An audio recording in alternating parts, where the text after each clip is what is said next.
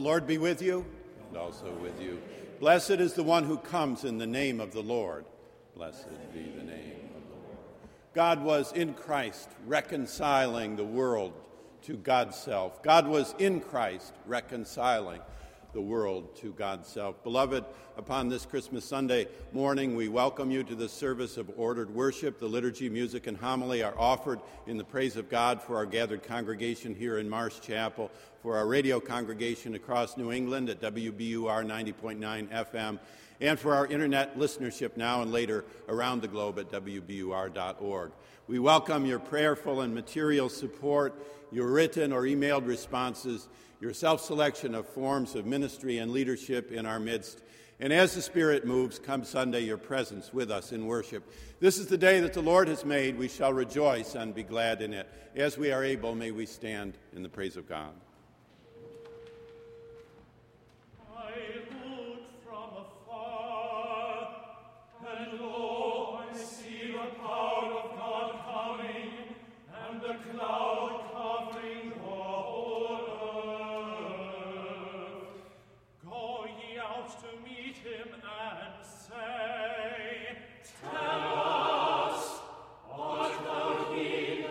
Come to reign over thy people.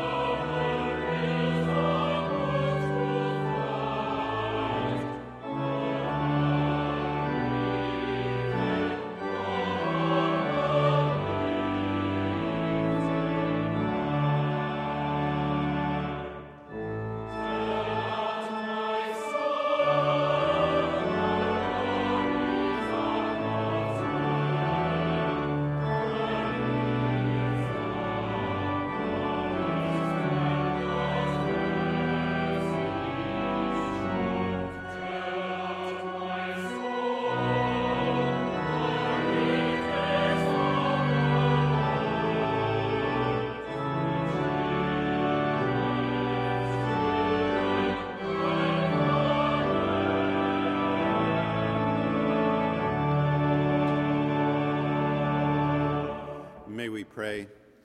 Purify our conscience, Almighty God, by your daily visitation, that your Son, Jesus Christ, at his coming, may find in us a mansion prepared for himself, who lives and reigns with you in the unity of the Holy Spirit, one God, now and forever. Amen. Please be seated.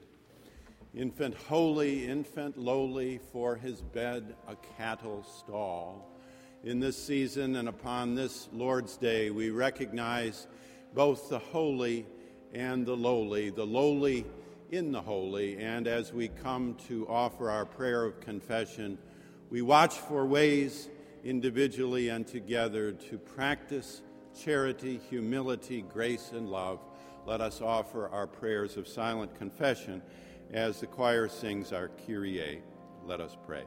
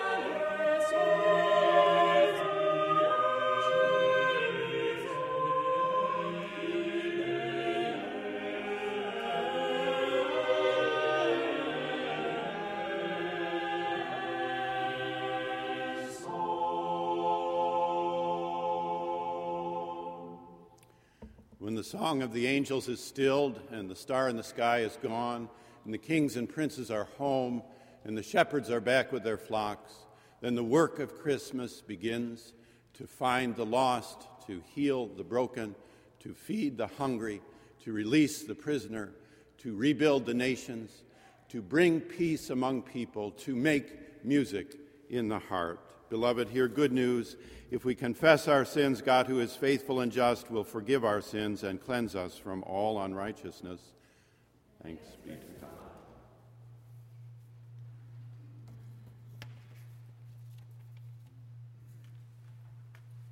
God. A lesson from the prophet Micah, chapter 5, verses 2 through 5. But you, O Bethlehem of Ephrathah, who are one of the little clans of Judah, from you shall come forth for me one who is to rule in Israel, whose origin is from of old, from ancient days. Therefore he shall give them up until the time when she who is in labor has brought forth.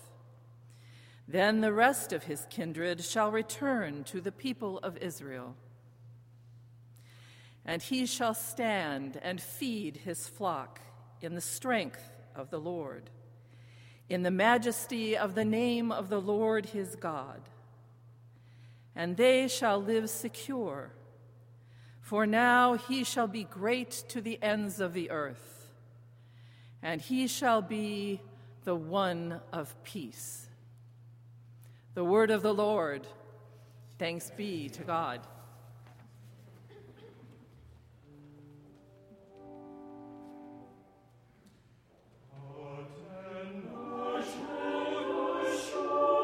Aten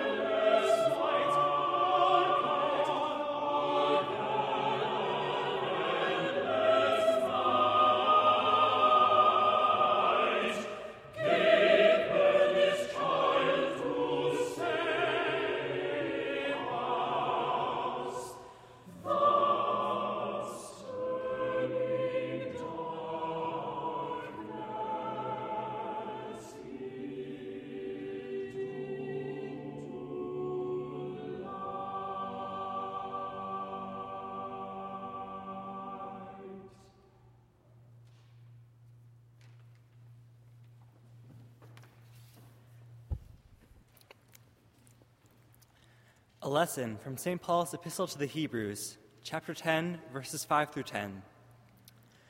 Consequently, when Christ came into the world, he said, "Sacrifices and offerings you have not desired, but a body you have prepared for me. In burnt offerings and sin offerings you have taken no pleasure."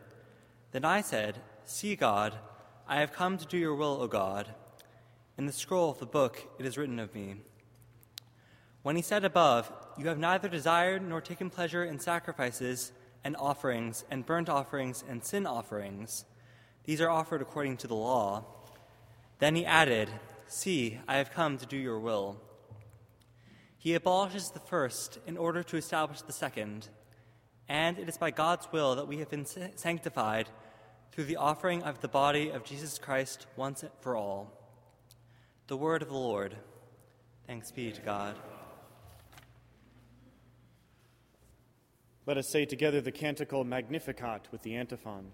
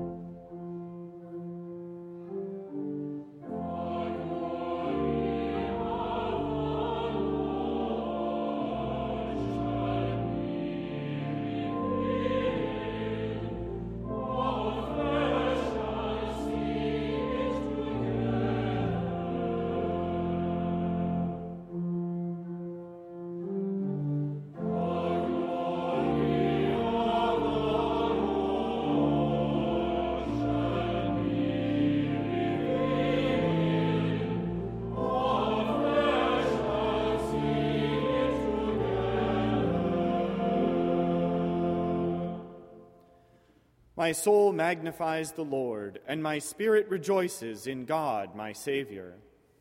For he has looked with favor on the lowliness of his servant. Surely, from now on, all generations will call me blessed. For the Mighty One has done great things for me, and holy is his name. His mercy is for those who fear him, from generation to generation. He has shown strength with his arm. He has scattered the proud in the thoughts of their hearts. He has brought down the powerful from their thrones and lifted up the lowly. He has filled the hungry with good things and sent the rich away empty. He has helped his servant Israel in remembrance of his mercy, according to the promise he made to our ancestors, to Abraham and to his descendants forever.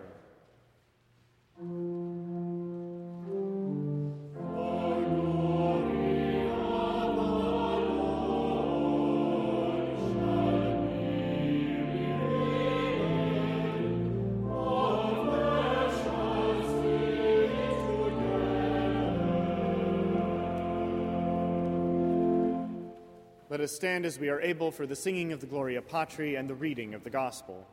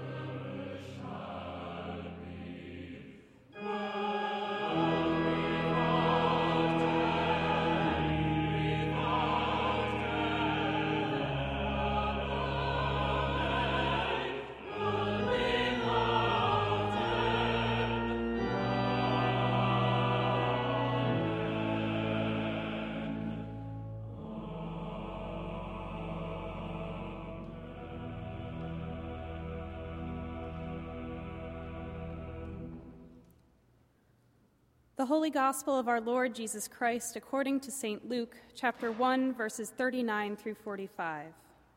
Glory to you, O Lord. In those days Mary set out and went with haste to a Judean town in the hill country, where she entered the house of Zechariah and greeted Elizabeth. When Elizabeth heard Mary's greeting, the child leaped in her womb. And Elizabeth was filled with the Holy Spirit and exclaimed with a loud cry, "Blessed are you among women, and blessed is the fruit of your womb. And why has this happened to me, that the mother of my Lord comes to me? For as soon as I heard the sound of your greeting, the child in my womb leaped for joy. And blessed is she who believed that there would be a fulfillment of what was spoken to her by the Lord." The Gospel of the Lord. Praise to you, Lord Christ.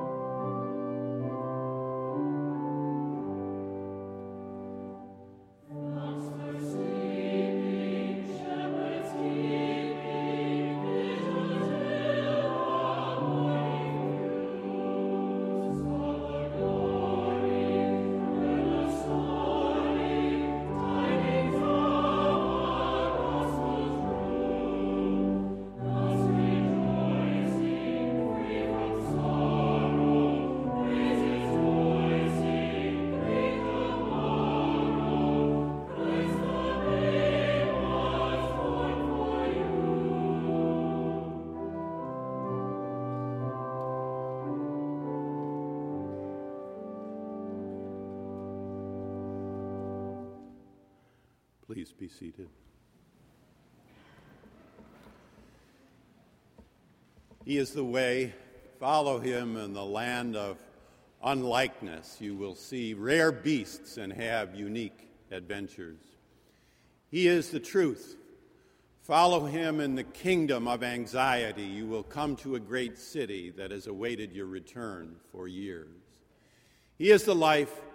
Love him in the world of the flesh, and at your marriage all its occasions will dance for joy. So, Auden's poem. There are two sorts of Christmas, two dimensions of the Christmas gospel, that of the outside and that of the inside, that of the river and that of the rail, that of Elizabeth and that of Mary, that of John the Baptist and that of Jesus of Nazareth, that of doubt and that of faith. And both are blessed and both are good. At a Christmas party this past week, one of our soon-to-graduate theological students said she would soon be interviewed in the middle of the country by her Board of Ordained Ministry. "What will they ask you?" we inquired, wondering maybe if they would ask about the synoptic problem or the documentary hypothesis or the second aorist or the teleological suspension of the ethical or the arts of preaching and pastoral care. But she paused and very, very earnestly said, "No, first they will ask me, why did you go to Boston University, to study theology?" And what will she reply? Maybe her reply will be the Christmas gospel of doubt and faith, and she will reply, "I went to Boston because there I can search for truth and affirm grace at the same time. There I can practice the search, including analytical and doubtful criticism for truth, and receive and affirm faith at the same time. I can become human, both of mind and of heart, in that space." The Christmas gospel is of two sorts. First, of doubt. When we listened to the lessons and carols last week, our joyous Christmas celebration here, How wonderful to hear the music. How special to hear the prophecy, say, from Isaiah chapter 9. The lion will lie down with the lamb. They shall not hurt in all my holy hill, saith the Lord. And our tears reflect both the beauty and the absence of that reality. Ours is not a Christmas, but a violent and a greedy and an empty world. We search along the riverbank with John the Baptist and the roiling river of the river, say the River Charles, starting right here at Marsh Chapel. We recognize we have to. The violence all about us. That is the nature of truth, to be sensitive to and honest about the facts of life and the world around us. We carry an anxiety, some of it, as we've said frequently from this pulpit, is that subconscious anxiety about a world in which what portent there is for the wrong weapon in the wrong hand at the wrong place at the wrong time. And that can make the strongest among us anxious and so overly receptive to a violence, a rhetorical, social, cultural, religious, and political rhetorical violence that bubbles over in public speech, that is demagogic, that is belittling, that is bigoted, that sets aside the great traditions of our culture and of our land. Institutions matter. And it's a strange thing to desire to lead an institution on the one hand and mock it with one's rhetoric on the other. No, institutions matter. Process matters. Due process matters greatly. Proven experience matters. Excellent proven experience matters greatly. Institutions matter. And the care and feeding of institutions, anything worthy of the name, marriage, family, church, community, business, company, corporation, country, they require inch by inch, row by row, attention to honesty and health and the development of a reservoir of goodwill. It will be a tragic thing if this generation of 20-somethings takes more than half a lifetime to realize the importance of institutions as apparently have done their parents. The rhetoric around us is not Christmas but violence.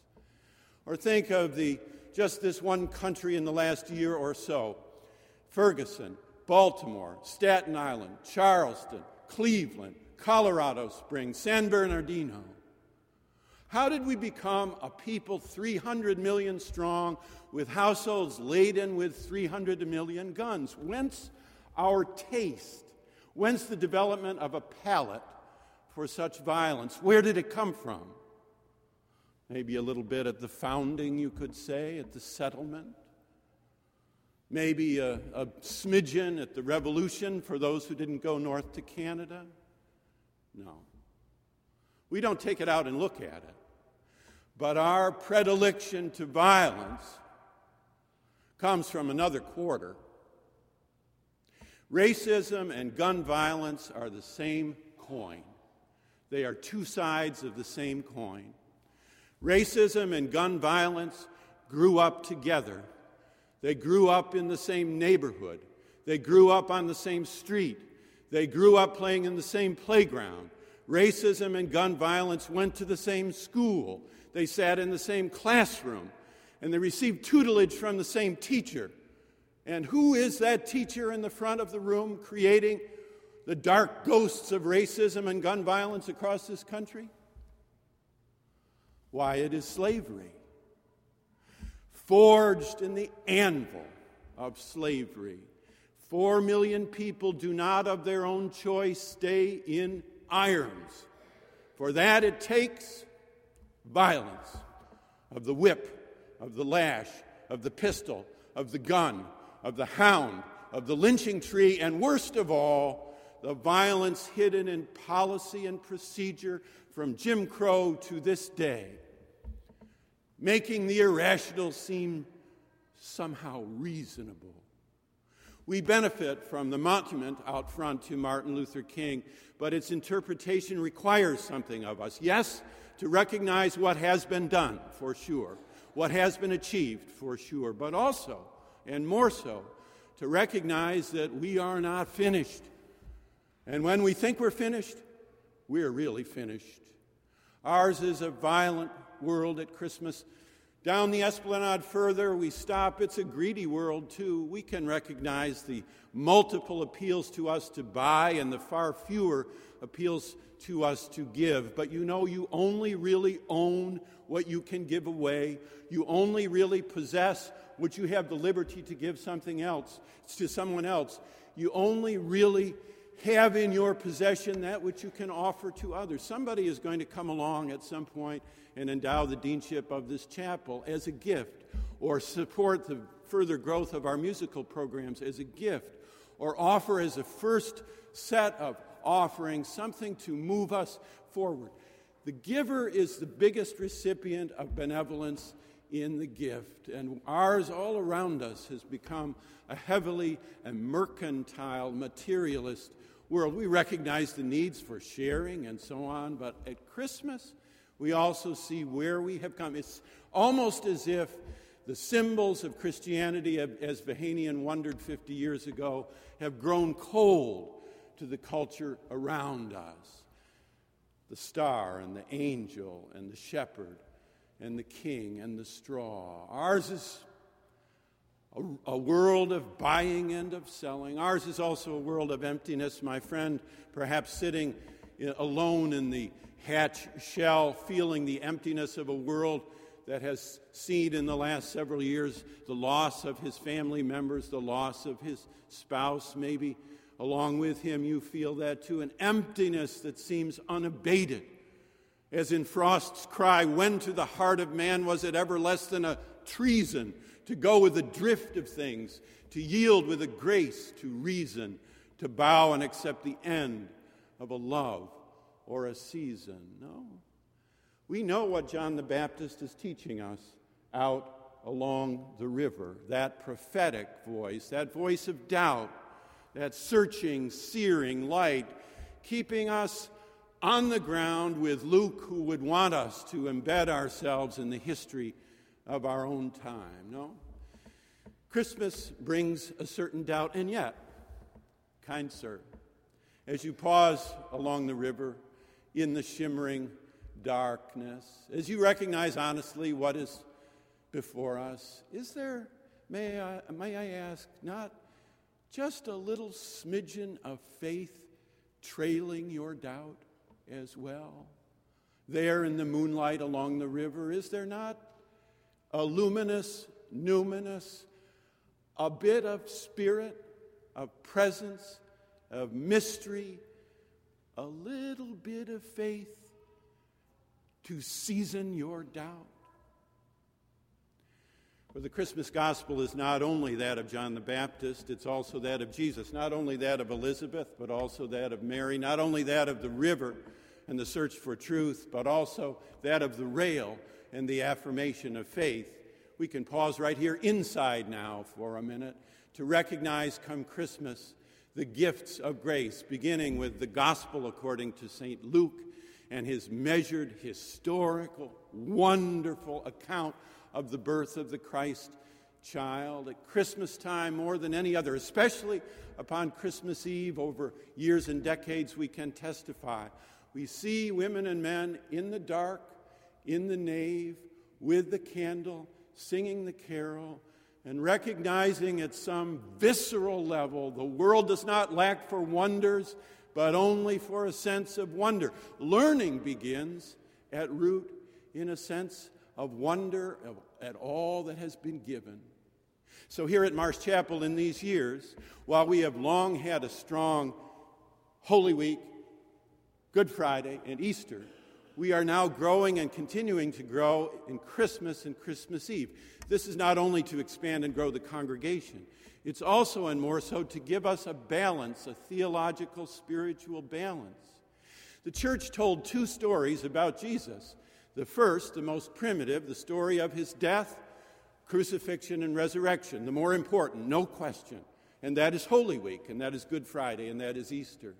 But very quickly, the church added a second account story, that of Jesus and his life and his birth, his nativity, his growth, his teaching, preaching, and healing, and parables, and miracles, and all. You need both of those wings to fly.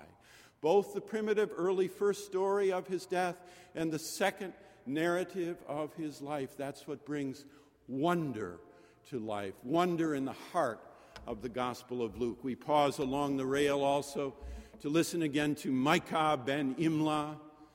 Wonder can be found even in the midst of emptiness. Care can be found even in a mercantile and materialist time. Care that is expressed in your own life and in the shepherding life of this community. Care in listening, care in visitation, care in response, care in presence, care that Micah the prophet would know as he admonished us. What does the Lord require of you? But to do justice, to love kindness, to walk humbly with thy God, to have a heart. This is for all the lonely people thinking the world has passed them by.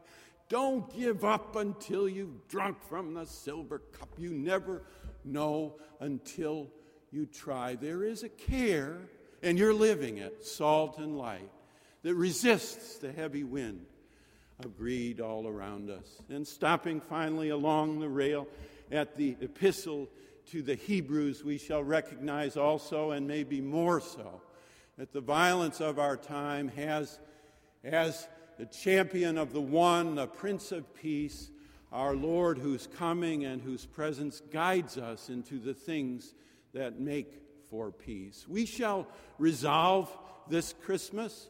We know Whittier's complaint that, and then in grief I bowed my head.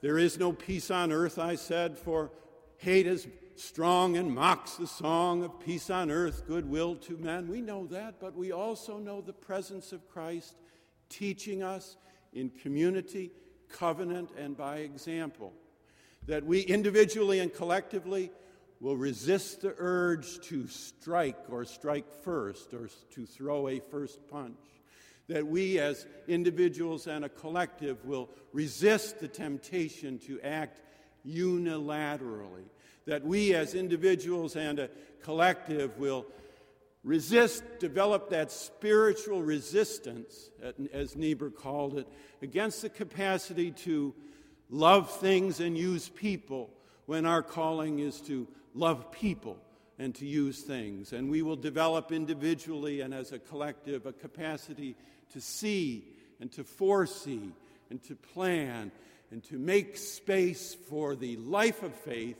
in wonder and in care and in peacemaking itself. This is the gift of Christmas, the gift of faith. But should you be more inclined to the indoor than the outdoor, and more to light than darkness, and more to the cradle than to the roiling river, maybe we would notice that even the strongest faith benefits from the little smidgen, the little trail of doubt following, to give salt, to make sure that your faith does not curdle into blind faith, that your faith does not curdle into fideism. People of faith, this Christmas season, the gospel comes in two sorts, that of the river and that of the rail, that of Elizabeth and that of Mary, that of John the Baptist, that of Jesus, that of doubt and the search for truth, and that of grace and the affirmation of faith. And both are blessed, happy, and good. For he is the way. Follow him in the land of unlikeness. You will see rare beasts and have unique adventures. He is the truth. Seek him in the kingdom of anxiety. You will come to a great city that has awaited your return for years. He is the life. Love him in the world of the flesh. And at your marriage, all its occasions, we'll dance. We'll dance. We'll dance for joy.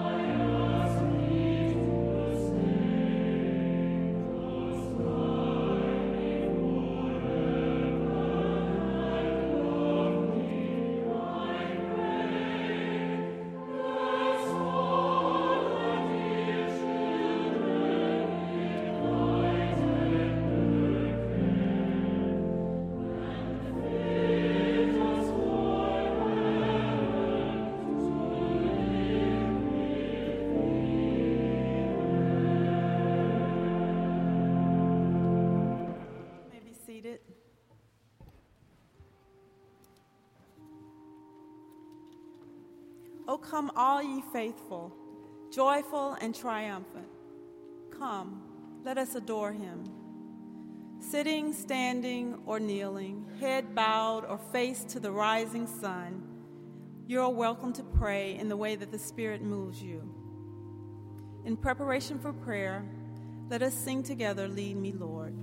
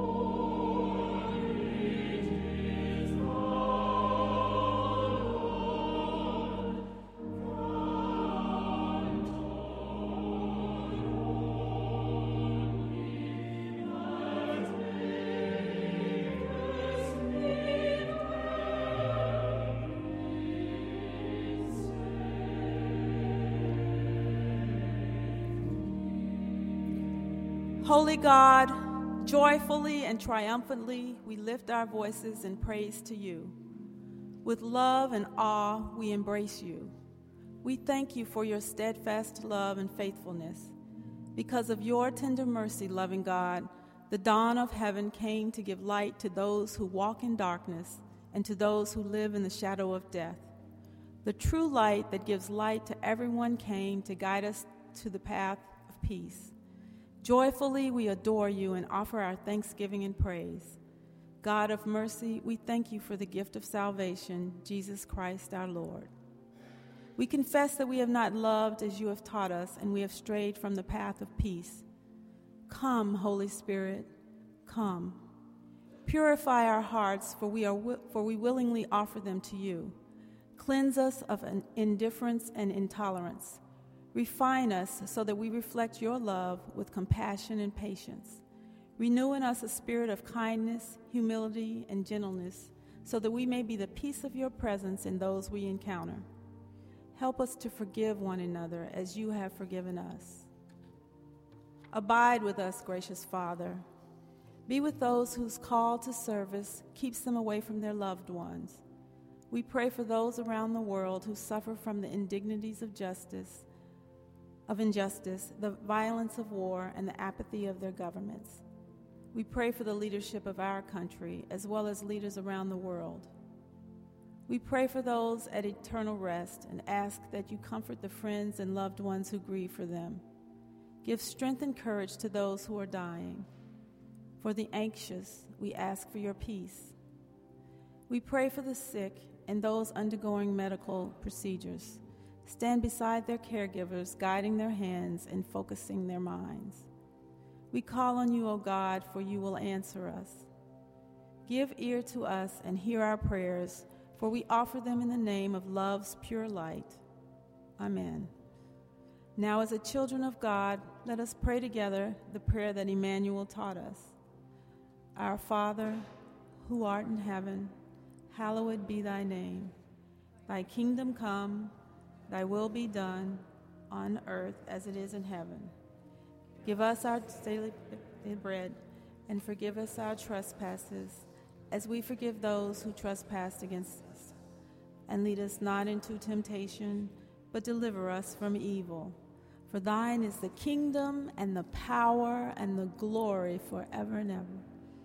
Amen.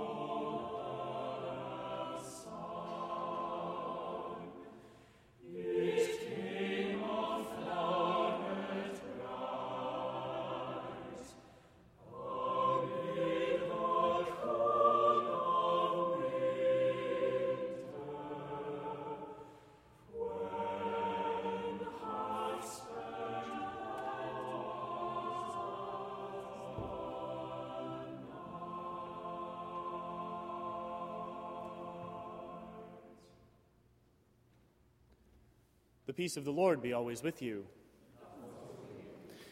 We preface our remarks this morning by noting that there will be no Star Wars spoilers in these community life announcements.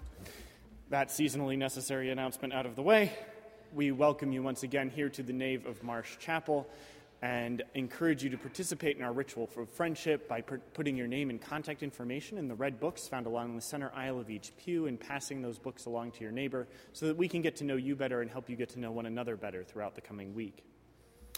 Things have slowed down here a bit at Marsh as the semester has come to a close. We are grateful for your presence with us here this Sunday morning and look forward to you being with us throughout the intercession. We are here every Sunday, including next Sunday. Also, we have 2 Christmas Eve services this Thursday, one at 1 p.m. and a candlelight service at 7:30 p.m., both here in the nave, and hope you can join us as you're in town for the holiday. We note that Carols from Marsh Chapel, a CD of Christmas carols recorded by the Marsh Chapel Choir, is available for sale in the narthex following the service. Now walk in love as Christ loves us, an offering and sacrifice to God.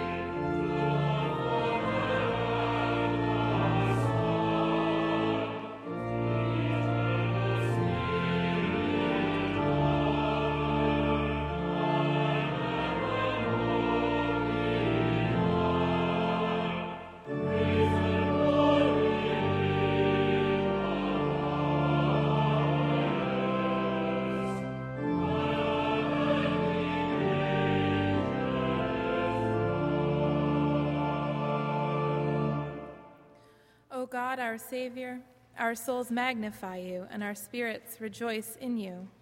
Sanctify these gifts, given out of our abundance and out of our lack, so that they may be used to lift up all those who are low in the strength of your mighty name.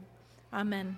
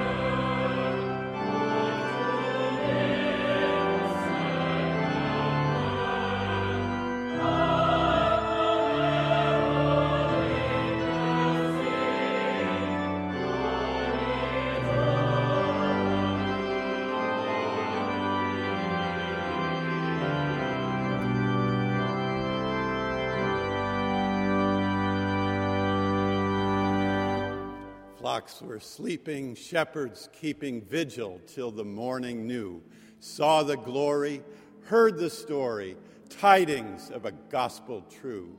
Thus rejoicing, free from sorrow, praises voicing, greet the morrow. Christ the babe is born for you.